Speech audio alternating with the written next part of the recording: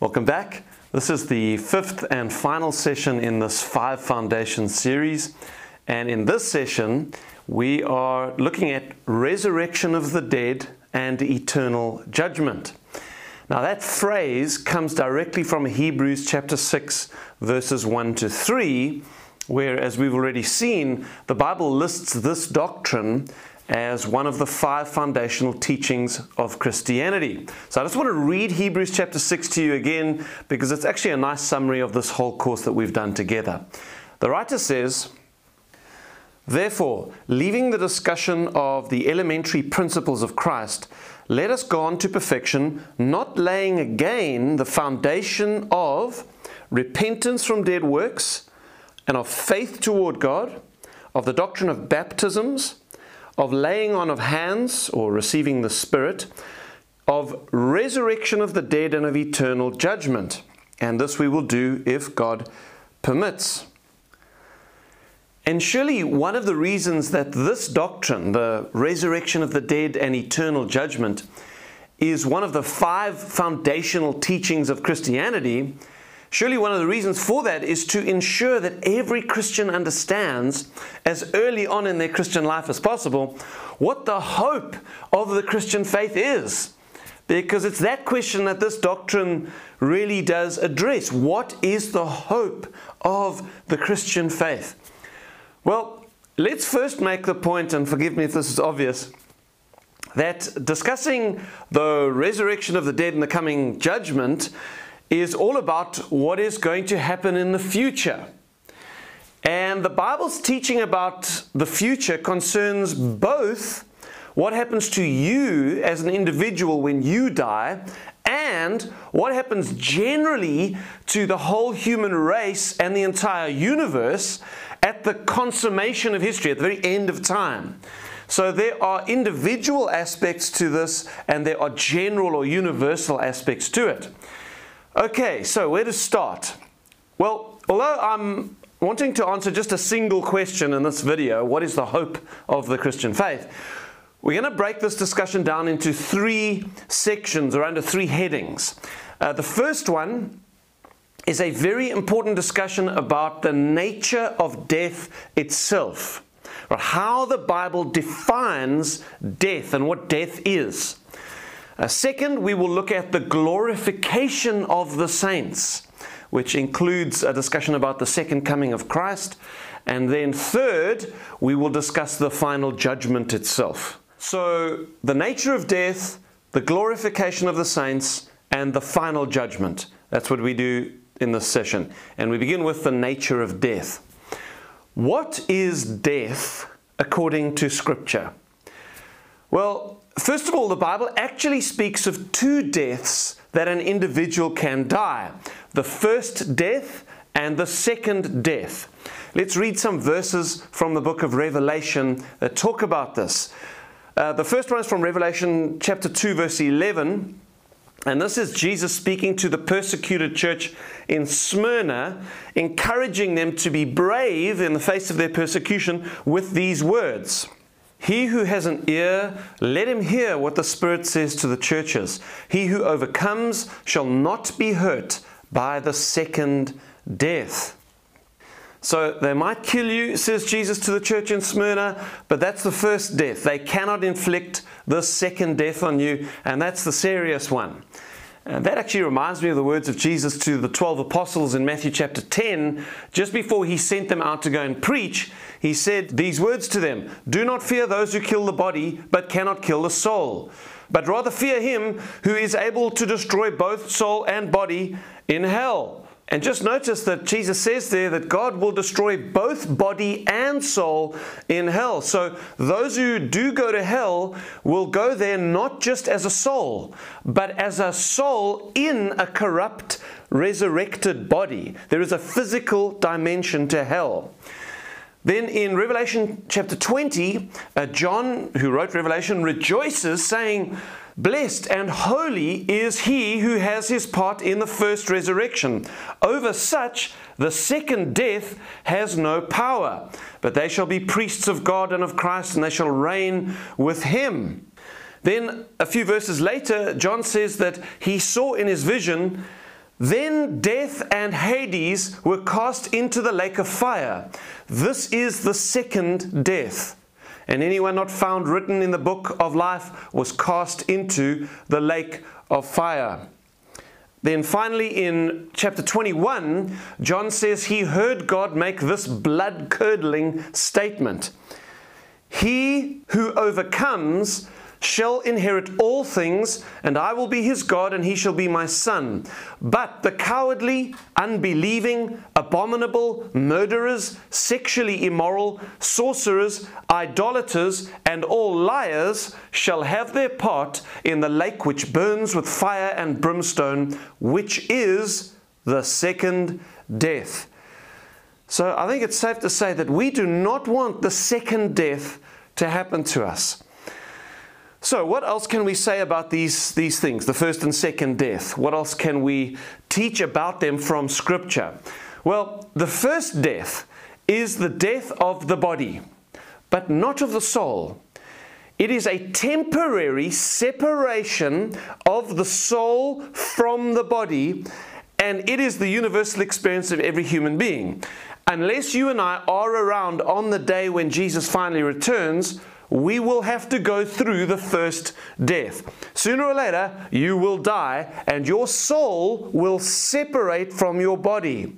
The book of Ecclesiastes, speaking of the first death, says this: Then the dust will return to the earth as it was, and the spirit will return to God who gave it. But this separation of body and soul is a temporary state. They will come back together again on the resurrection day. And this is true, as we saw earlier, for both the saved and the lost. Both those who will go to heaven and those who will go to hell will be raised physically, and in the body we will face our judge and our eternal future. So if the first death is your earthly death, when your soul separates from your body, what then is the second death? Well, it is an eternal separation of the reunited soul and body of unbelievers from God.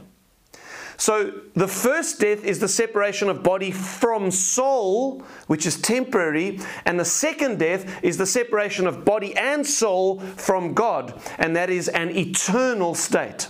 The second death is the fate of all unbelievers. Why? Because of their sin. Having been raised from the dead in some kind of corrupted body, they will then be cast out of the presence of God for all eternity, which is a terrifying thought, because it is the presence of God in this world which allows everyone, including all unbelievers, to enjoy anything good at all. All the good things that unbelievers enjoy in this world, all their pleasure, all their provision, all their successes, every meal they've enjoyed, all their laughter and family and friendship, it is a gracious gift of God, because God is good and He is being patient with them. But when He finally casts them out of His presence, then all goodness and light and joy and laughter and hope and meaning will finally and permanently be taken from them. And then there will only be darkness and loneliness and regret and weeping and meaninglessness for all eternity. This is the second death. So, in biblical terms, please listen carefully to this. When it comes to human beings, death is not extinction or annihilation. That is a secular evolutionary view of human death. According to the Bible, death is separation. And I want you to please notice this. According to the Bible, death is not natural to us and to the creation. That is a lie sold to the world through the theory of evolution. Death is not what the universe and the human personality were made for. Death is something alien to us. And it's very important to me that you understand that both the deaths that we have been speaking about are unnatural and not what God intended when He first created us. God's will for us is to live in a physical world. That has always been His will. in physical bodies, living in His very presence, just like Adam and Eve walking with God in the garden. I want you to know this. Death is an intruder in God's universe. And as a Bible-believing Christian, I believe that death entered the world through sin. The sin of one man, our first father Adam, his sin brought death into the world. Now, that is not something which many people accept. And this then brings us to the thorny question of the connection between sin and death. And I say it's a thorny question because there are two very different views on this question which are at complete odds with one another. And I wish I could say that the one was the Christian view and the other one was the view of unbelievers. But unfortunately, the unbelieving view has in the last generation crept wholesale into the church, dressed up a little bit in Christian clothing. Okay, so two views on sin and death. The one is the evolutionary view. This says that death has got nothing to do with so-called sin. In fact, there is no such thing as sin. Death is, on the contrary, a good thing because it is the mechanism of progress. The idea is that man, through the evolutionary process, which has included a whole lot of death and disease over millions of years, apparently, is clawing his way upward from chaos to a more and more perfected state in which death will eventually be eliminated, or at least greatly postponed. Death is therefore seen to be perfectly natural. Death is what keeps the ecological balance of things in nature. So the evolutionary view says that death is a natural part of life, which it is not. It is an alien, an intruder. It is a judgment. And actually, in so many ways, the human conscience, how we react to death, how we mourn over death, how we fear death, witnesses to the biblical teaching that death is actually a frightful invader upon the life of man because it expresses the displeasure of God. And this, of course, then is the biblical view. Death is God's punishment of sin. Death is a judgment. A perfectly righteous judgment, it must be said, because God threatened it from the very beginning. Of the tree of the knowledge of good and evil you shall not eat, He told Adam, for in the day that you eat of it, you shall surely die. And then after Adam sinned, having eaten from the tree, God said to him, in the sweat of your face you shall eat bread until you return to the ground, for out of it you were taken, for dust you are, and to dust you shall return.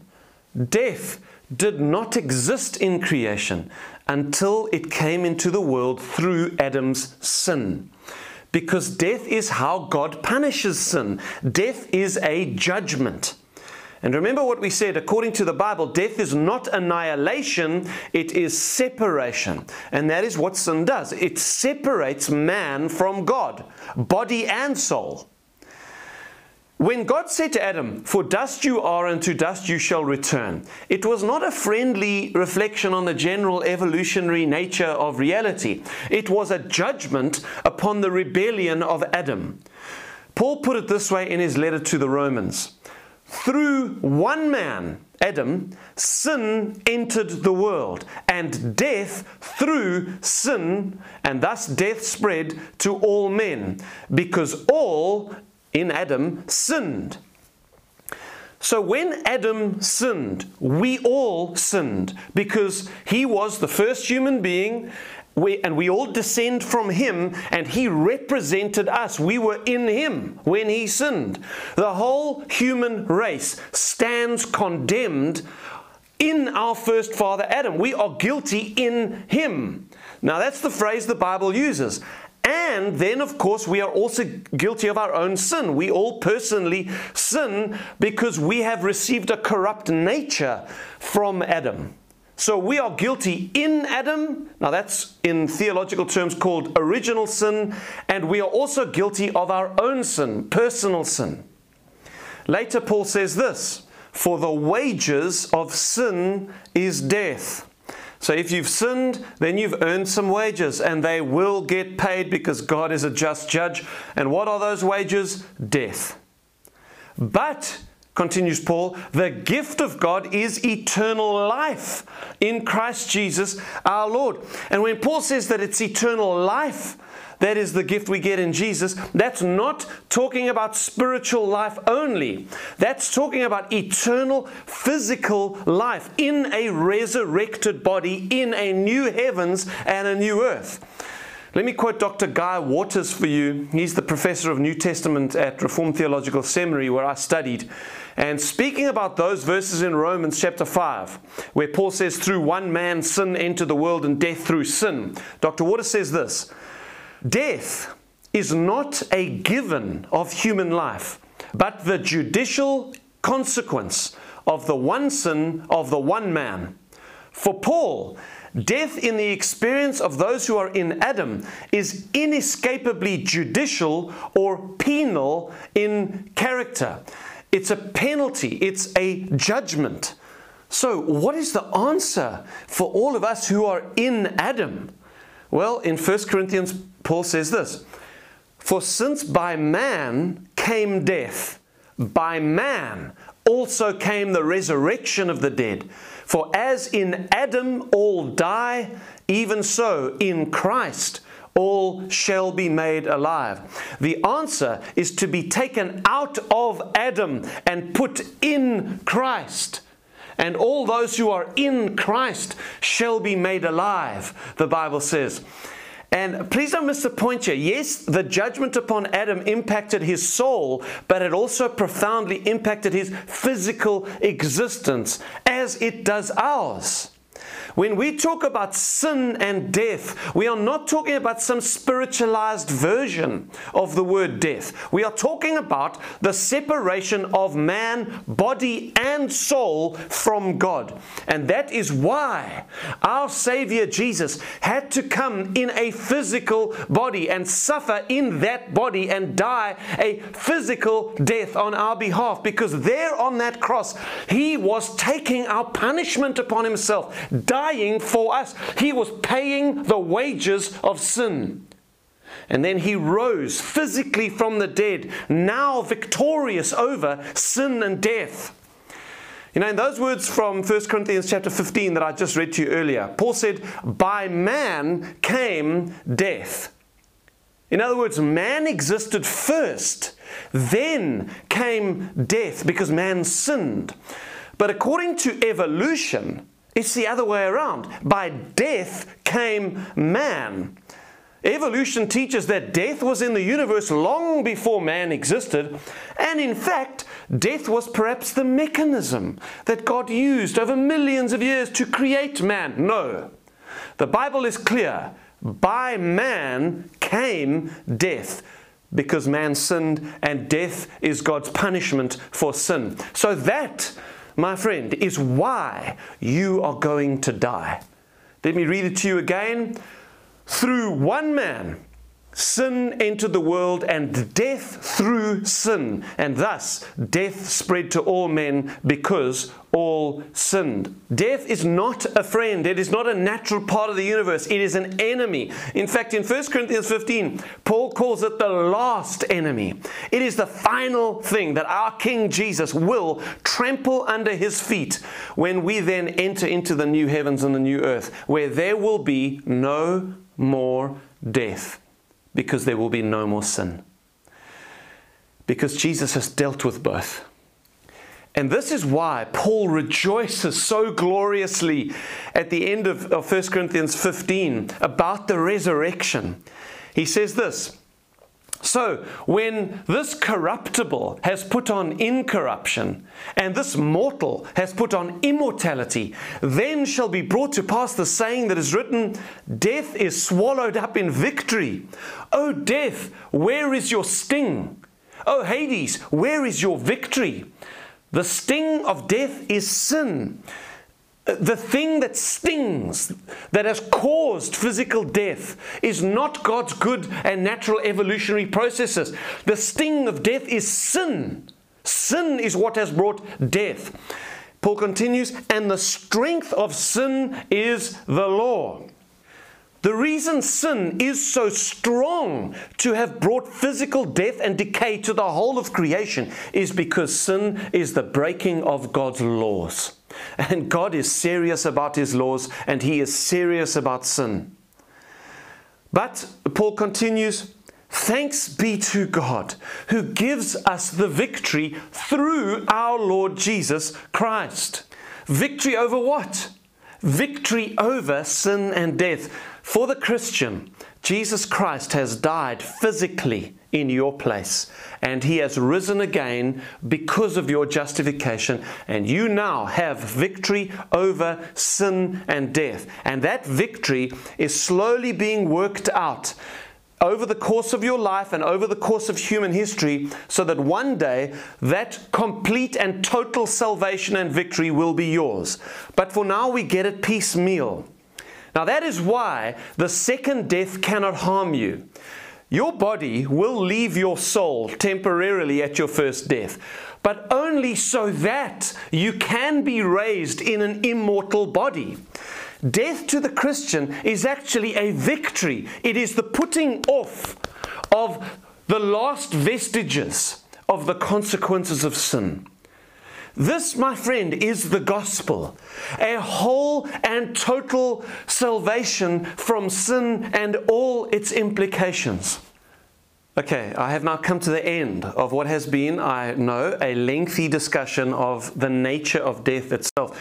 But it's an important discussion because there is so much confusion over this matter in the world and even in the church. Next, I want us to talk about the glorification of the saints. So this is about what will happen to you immediately when you die, and from that point onwards, if you're a believer. Well, the truth is that the Bible is largely silent on this matter. It does seem that you will immediately be in heaven with Jesus when you die, and that you will probably be in some kind of disembodied state until the time of the resurrection. But we don't know that. There is a physical dimension to heaven already because Jesus is there and He's still in His physical resurrected body. What is clear is that you will be conscious, you will be with the Lord, and you will still be you. Jesus said to the thief on the cross next to Him, "Today you will be with me in paradise." So let's read a few more verses from the scriptures that talk about this. In 2 Corinthians chapter 5 verse 6, Paul says that in many ways he would actually rather die than stay here on this wicked earth separated from the presence of Jesus. He actually wanted to just go and be with Jesus, and so he said this, "We are confident, yes, well pleased, rather to be absent from the body and present with the Lord." So to be absent from the body is to be present with the Lord. And it's going to be a glorious existence. Listen to Paul in Romans chapter 8. "The Spirit Himself bears witness with our spirit that we are children of God. And if children, then heirs. Heirs of God and joint heirs with Christ. If indeed we suffer with Him, that we may also be glorified together. For I consider that the sufferings of this present time are not worthy to be compared with the glory which shall be revealed in us." And this future state of glory will be a physical state. Understand that space and time and matter and the laws that govern Him, so the things that make up the physical universe as we know it, they were all God's idea in the first place. C.S. Lewis put it this way, God loves bodies. You know, the Bible does not approach material substance, especially human bodies, like the Gnostics did, or like Hinduism or Buddhism does. The human body is a good and glorious creation, and it is not intrinsically evil. On the contrary, we are fearfully and wonderfully made. Yes, sin has corrupted the human body. Sin has worked lusts within it and brought death upon it, which is why even we as saints must go through death. because this corrupted flesh and blood cannot inherit the kingdom of God. But when we put off this weak body, it is so that we can put on a new, powerful body. Paul put it this way in 2 Corinthians. For we who are in this tent groan, being burdened, not because we want to be unclothed, but further clothed, that mortality may be swallowed up by life. And that's a big part of the glorification of the saints. Yours and mine, even our bodies, will be transformed into the likeness of Christ's resurrected body, which shines in glory and is immortal, an immortal body. So Paul says in his letter to the Philippians, for our citizenship is in heaven, from which we also eagerly wait for the Savior, the Lord Jesus Christ, who will transform our lowly body, that it may be conformed to his glorious body, according to the working by which he is able to subdue all things to himself. So he can do it, and he is going to do it. All right, back to 1 Corinthians 15, that glorious chapter about the resurrection body. And that chapter contains surely the best teaching on the subject, and it's one of the most encouraging chapters in the whole Bible. There, Paul, speaking about the resurrection of the dead, says this: the body is sown in corruption. It is sown into the grave. It's buried in corruption. It is raised in incorruption. It is sown in dishonor. It is raised in glory. It is sown in weakness. It is raised in power. The bodies that we receive at the resurrection are going to be incredible. Incorruptible bodies, glorious bodies, powerful bodies, immortal bodies. In a word, spiritual bodies. Now that sounds like a contradiction, doesn't it? Spiritual bodies. But the Bible says that there is such a thing, and we're going to get one. I remember preaching at an old age home once. And in the audience was a woman in her late 60s who had been born with horrific deformities because her mother took thalidomide when she was pregnant. Thalidomide was a drug that they gave pregnant women in the 1950s to stop morning sickness. But they soon discovered that thalidomide had terrible effects on the babies in the womb. And about 10,000 kids, I think it was, worldwide were born with these horrendous thalidomide-induced deformities. And this lady in the congregation had only short little stumps, and you could hardly even call them that, for both arms and both legs. She was just a torso sitting in her wheelchair. But she was in church that morning. Why? Because she had loved the Lord all her life. And with what delight did she sit and listen to me, and her face beamed as I preached about the resurrection body. And about a year ago, I heard that she had died. And I rejoiced that day, because I know that she is now free from that deformed body, and she is with the Lord, and she is awaiting that glorious day when she will, for the first time, run and jump and embrace. This is the hope of the Christian faith, my friends. And in the face of it, we do find ourselves asking this question: when will that day be? The day of the resurrection. When do we get our new bodies? Well, let's read 1 Thessalonians chapter 4, verses 14 to 18. For if we believe that Jesus died and rose again, even so God will bring with him those who sleep in Jesus.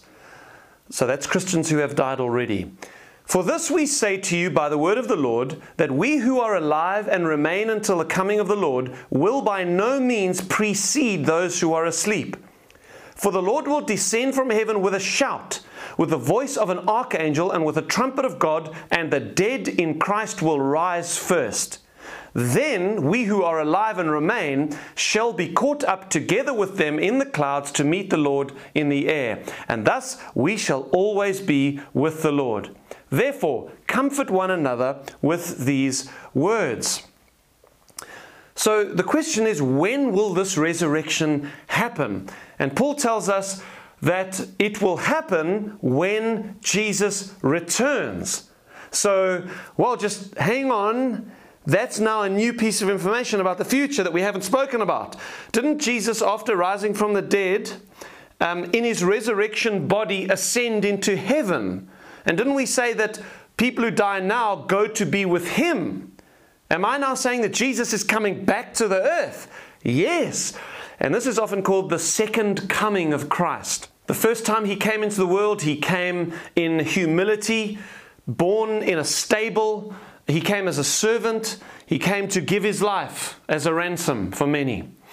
But the second time he comes, he will come as the King of all the universe, and he will come in great glory. Those verses in 1 Thessalonians that we just read tell us that he will descend from heaven with a shout, with the voice of an archangel, and with the trumpet of God. And the armies of heaven will follow him. And when that last trumpet sounds and Jesus returns, in a moment, in the twinkling of an eye, says Paul in 1 Corinthians, the dead will be raised incorruptible, and we shall be changed. We shall be changed. Our glorification, when we all receive our glorified bodies on that great and final day, is something that all the saints will enter into together. Whether we're dead and are raised in that moment, or whether we're alive at the time and we're caught up together with them in the air, it will be an experience that we all share together. And what a glorious thought that that day is coming. But it doesn't stop there. That's not the end of our glorification. There is more to what is going to happen on that day. It also entails a renewal of our entire environment. The whole cosmos in which we live will be delivered from the consequences of sin. The Bible says that when Adam sinned, it was not only his descendants who were corrupted in him, it was also the creation itself over which he had been given dominion. The world in which he lived suddenly became corrupt. On the day that he sinned, God said this to him: because you have heeded the voice of your wife and have eaten from the tree of which I commanded you, saying, you shall not eat of it, cursed is the ground for your sake. In toil you shall eat of it all the days of your life. Both thorns and thistles it shall bring forth for you, and you shall eat the herb of the field. In the sweat of your face you shall eat bread, till you return to the ground, for out of it you were taken. For dust you are, and to dust you shall return. And this explains why the earth and the animal kingdom are filled with bloodshed and killing and violence and disease and natural disasters. None of these things were part of God's initial creation. In that beginning, when God made the heavens and the earth, He said that it was very good. But this corruption of the physical creation is redeemed through the redemption of man, just as it became corrupt through the corruption of man. So Paul writes in Romans, for the earnest expectation of the creation eagerly waits for the revealing of the sons of God. For the creation was subjected to futility, not willingly, but because of Him who subjected it in hope. Because the creation itself also will be delivered from the bondage of corruption into the glorious liberty of the children of God. When Jesus returns, we are going to be given a whole new creation to take dominion of. The Bible calls this the new heavens and the new earth. Listen to how Peter the Apostle describes how at the second coming of Christ, the old heavens and the old earth will be dissolved, and God will create a new heavens and a new earth. Peter says this, but the day of the Lord will come as a thief in the night, in which the heavens will pass away with a great noise, and the elements will melt with fervent heat. Both the earth and the works that are in it will be burned up. Therefore, since all these things will be dissolved, what manner of persons ought you to be in holy conduct and godliness, looking for and hastening the coming of the day of God, because of which the heavens will be dissolved, being on fire, and the elements will melt with fervent heat. Nevertheless, we, according to the promise, look for a new heavens and a new earth in which righteousness dwells. And Peter says that's according to the promise, that God has promised us a new heavens and a new earth. And that He did in the Old Testament. In Isaiah chapter 66, He had promised there's going to be a new heavens and a new earth one day. And can you imagine how incredibly beautiful the new earth and the new heaven will be? Can you imagine the mountain ranges and the valleys and the green grass and the flowers and the trees and the waterfalls and the animal life when the lion will lay down with the lamb? Can you imagine the stars, which will truly declare the glory of God? And can you imagine the cities that we build and the fellowship that we will have with each other in them? Perfect love and righteousness existing in an all-new earth, which will never again be defiled. Even so, come, Lord Jesus, come back, Lord. That's what it leaves you crying in your heart when you catch a vision of this thing. And at the thought of it, it is natural to want to ask, when, Lord, when will this all take place? So when is Jesus going to come back? And of course, there have been a lot of predictions through the years, some of them put on billboards on the side of freeways. But the Bible says that no one knows when it'll be, but simply that we must be watching and we must be busy with our Master's work. The day of His return is a secret known only to God. We do know a few things about what it's going to look like when it does happen, though. So we can say these 5 things at least. The second coming of Christ will be, firstly, a personal coming. So this is not some metaphor of an ethical renaissance of the principles of Jesus or something like that. No, Jesus Himself is coming back. Second, it will be a physical coming. So Acts chapter 11, we read the disciples are standing there and looking at Jesus' body ascending into heaven, and they didn't notice there's 2 angels standing next to them, and then the angels suddenly begin speaking to them, and they said this Jesus who was taken up from you into heaven will come in the same way as you saw Him go into heaven. In other words, Jesus Himself will come back as He went, physically in the clouds. Third, it will be a visible coming. Jesus told His disciples, therefore, if they say to you, look, He's in the desert, do not go out. Or look, He's in the inner rooms. Do not believe it.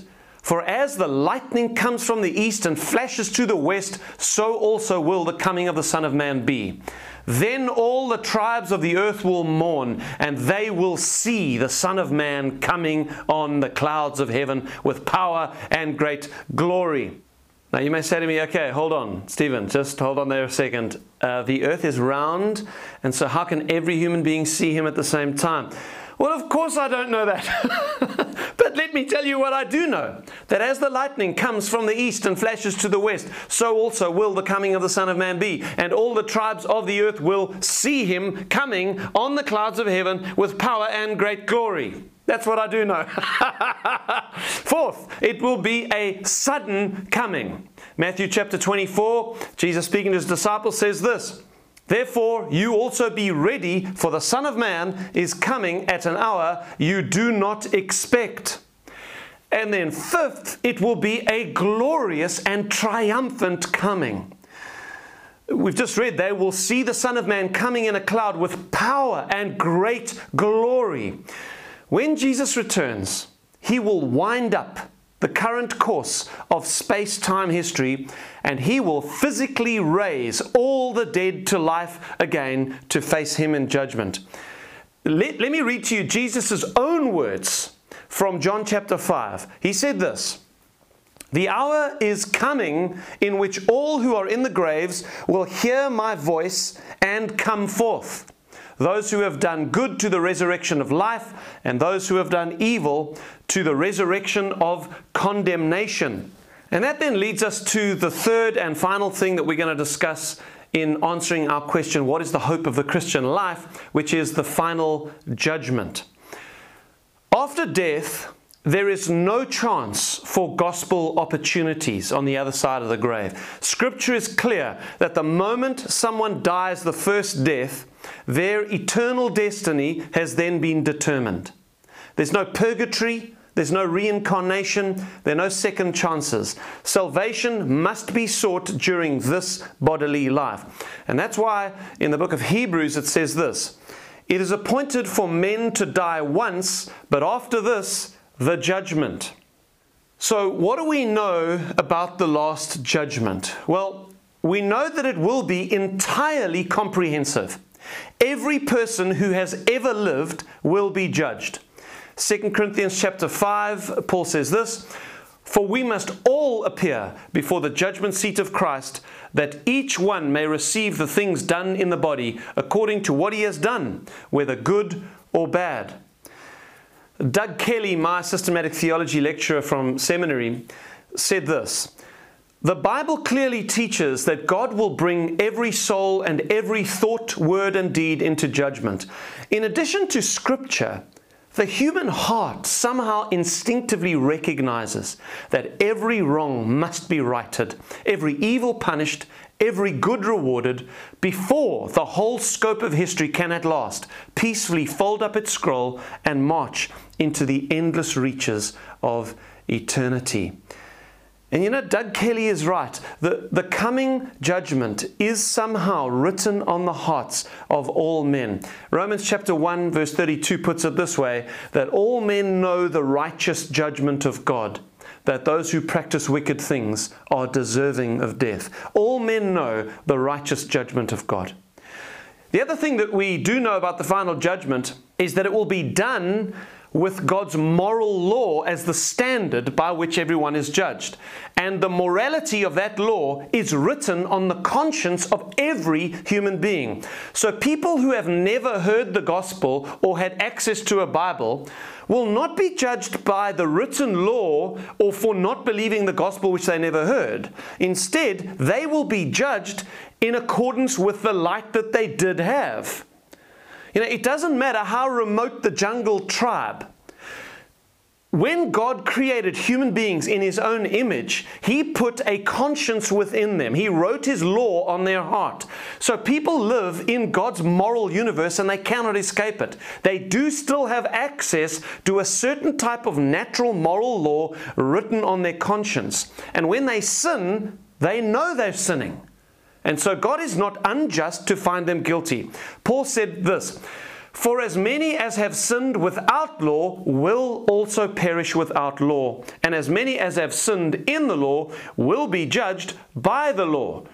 All will be judged for sinning against the light they had, and all have sinned.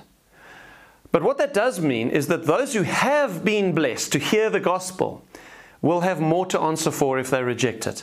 And they will be judged in the light of that. So there will be degrees of judgment and punishment on that day. Everything will be done justly. God's ways are perfect and His judgments will all be righteous. We can take comfort in that. And then, of course, it is Jesus Himself who will be the judge. Listen to the words of the Apostle Paul as he preached to the elite Greek philosophers on Mars Hill in Athens. He said this: "God now commands all men everywhere to repent, because He has appointed a day on which He will judge the world in righteousness by the man whom He has ordained for that task. He has given assurance of this to all by raising Him from the dead." So the resurrection of Jesus from the dead is proof that God has ordained it to be Him who will judge the world. And Paul said to young Timothy in his letter to him, "I charge you therefore before God and the Lord Jesus Christ, who will judge the living and the dead at His appearing in His kingdom, preach the word." And so terrifying will be that day when Jesus returns as judge, that the Bible says that unbelievers will be crying for the rocks and the mountains to fall upon them to save them from the wrath of the Lamb. What a terrifying thought. So Jesus will return, and all the dead will be raised, and they will be judged by Him. And at the end of that last judgment, the new creation will then appear. All the wicked, including the devil and all the demons, will be eternally separated from God, and all believers will then receive their rewards and be with Jesus forever. Jesus said to His disciples one day, "In my Father's house are many mansions. if it were not so, I would have told you. I go to prepare a place for you. And if I go to prepare a place for you, I will come again and receive you to myself, that where I am, there you may be also. And there, together with our brothers and sisters in perfect friendship and fellowship with each other, being with our Lord Jesus, physically with Him, together we will experience a fullness of joy and pleasure forevermore. And finally, we shall be like Him, for we shall see Him as He is.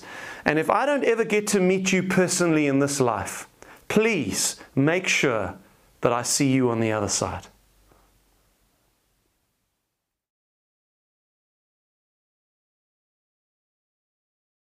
So if you're watching this, it probably means that you have finished the 5 Foundations course, and I can't tell you how excited I am that you've done that, because I feel like you have laid an incredibly good base for your relationship with the Lord going forwards.